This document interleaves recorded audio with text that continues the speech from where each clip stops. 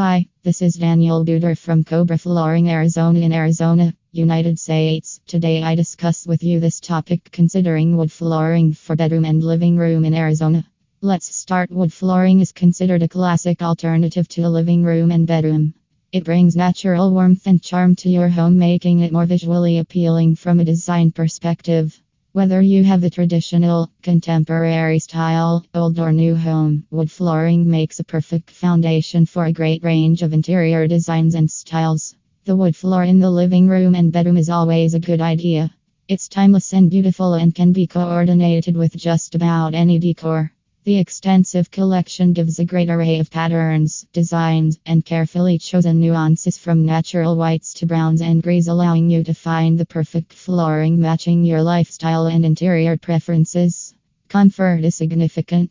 You spend a lot of time in the living room and bedroom, so you'll want wood floors that feel comfortable and warm underfoot. This flooring has good insulation and looks good and feels warmer. This is especially significant in the bedroom, which is a very personal space where you're often barefoot and you want to feel a sense of comfort and warmth. To create additional warmth, you should go for rugs. They will add softness and warmth underfoot and will add style and design to your bedroom and living room.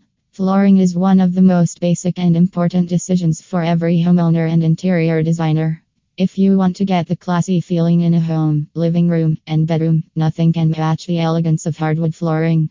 It has garnered popularity because of engineered or laminated wood and makes the right substitute for natural hardwood.